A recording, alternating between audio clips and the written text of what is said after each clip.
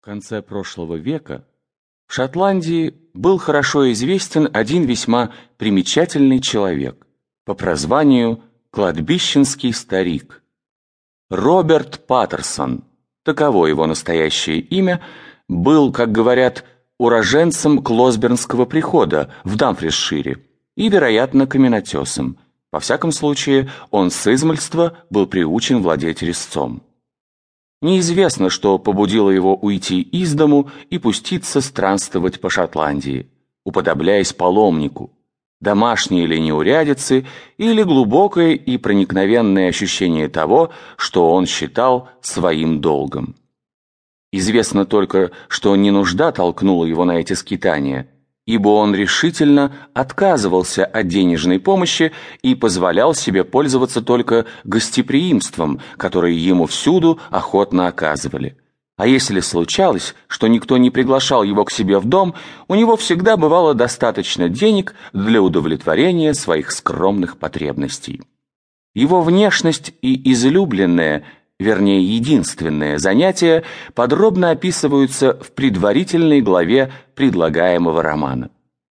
Лет 30 назад, а то и побольше, автор встретился с этой необыкновенной личностью на кладбище в Даноттере, приехав сюда на день-другой к ныне покойному мистеру Уокеру, ученому и уважаемому приходскому священнику, чтобы осмотреть развалины Даноттерского замка, а заодно и остатки старины в ближайших окрестностях.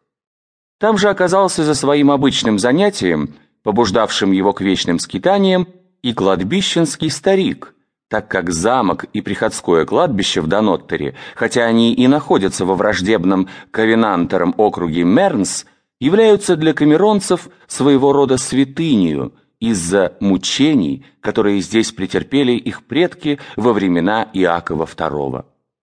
В 1685 году, когда Аргайл угрожал высадкой в Шотландии, а Монмут готовился вторгнуться в пределы Западной Англии, Тайный совет Шотландии, принимая в связи с этим крутые меры, велел арестовать в южных и западных провинциях более 100 человек, многих вместе с женами и детьми, полагая, что вследствие своих религиозных воззрений они враждебны правительству. Узников, обращаясь с ними точно со стадом волов, погнали на север. Впрочем, о волах проявляют заботу, между тем, как до насущных потребностей этих людей никому не было дела. В конце концов, их заперли в подземелье Даноттерского замка.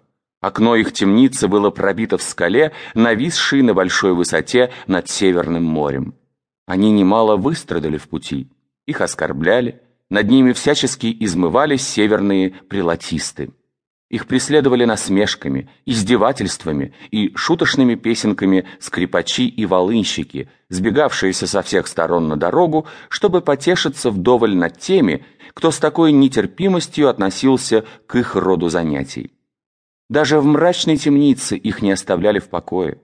Сторожа требовали с них плату за каждую оказанную ими услугу, даже за воду, и когда некоторые из узников противились столь наглому требованию, настаивая на своем праве получать ее безвозмездно, поскольку она необходима для поддержания жизни, их тюремщики выливали ее на пол, утверждая, что если они обязаны приносить воду для ханжей и вигов, то никто их не может заставить бесплатно давать им кувшины и кружки. В этой тюрьме, которая и поныне называется темницею вигов, многие из заключенных погибли от болезней, обычных в подобных местах, а другие переломали себе руки и ноги или разбились насмерть, пытаясь бежать из своего страшного заточения. Над могилами этих несчастных их друзья воздвигли после революции памятник с подобающей эпитафией.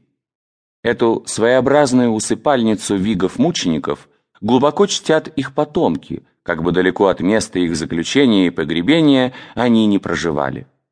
Мой друг, достопочтенный мистер Уокер, рассказывал мне, что лет 40 тому назад, путешествуя по Южной Шотландии, он имел несчастье заблудиться в лабиринте дорог и тропинок, пересекающих во всех направлениях обширную пустошь близ Дамфриза, именуемую Лохарские мхи.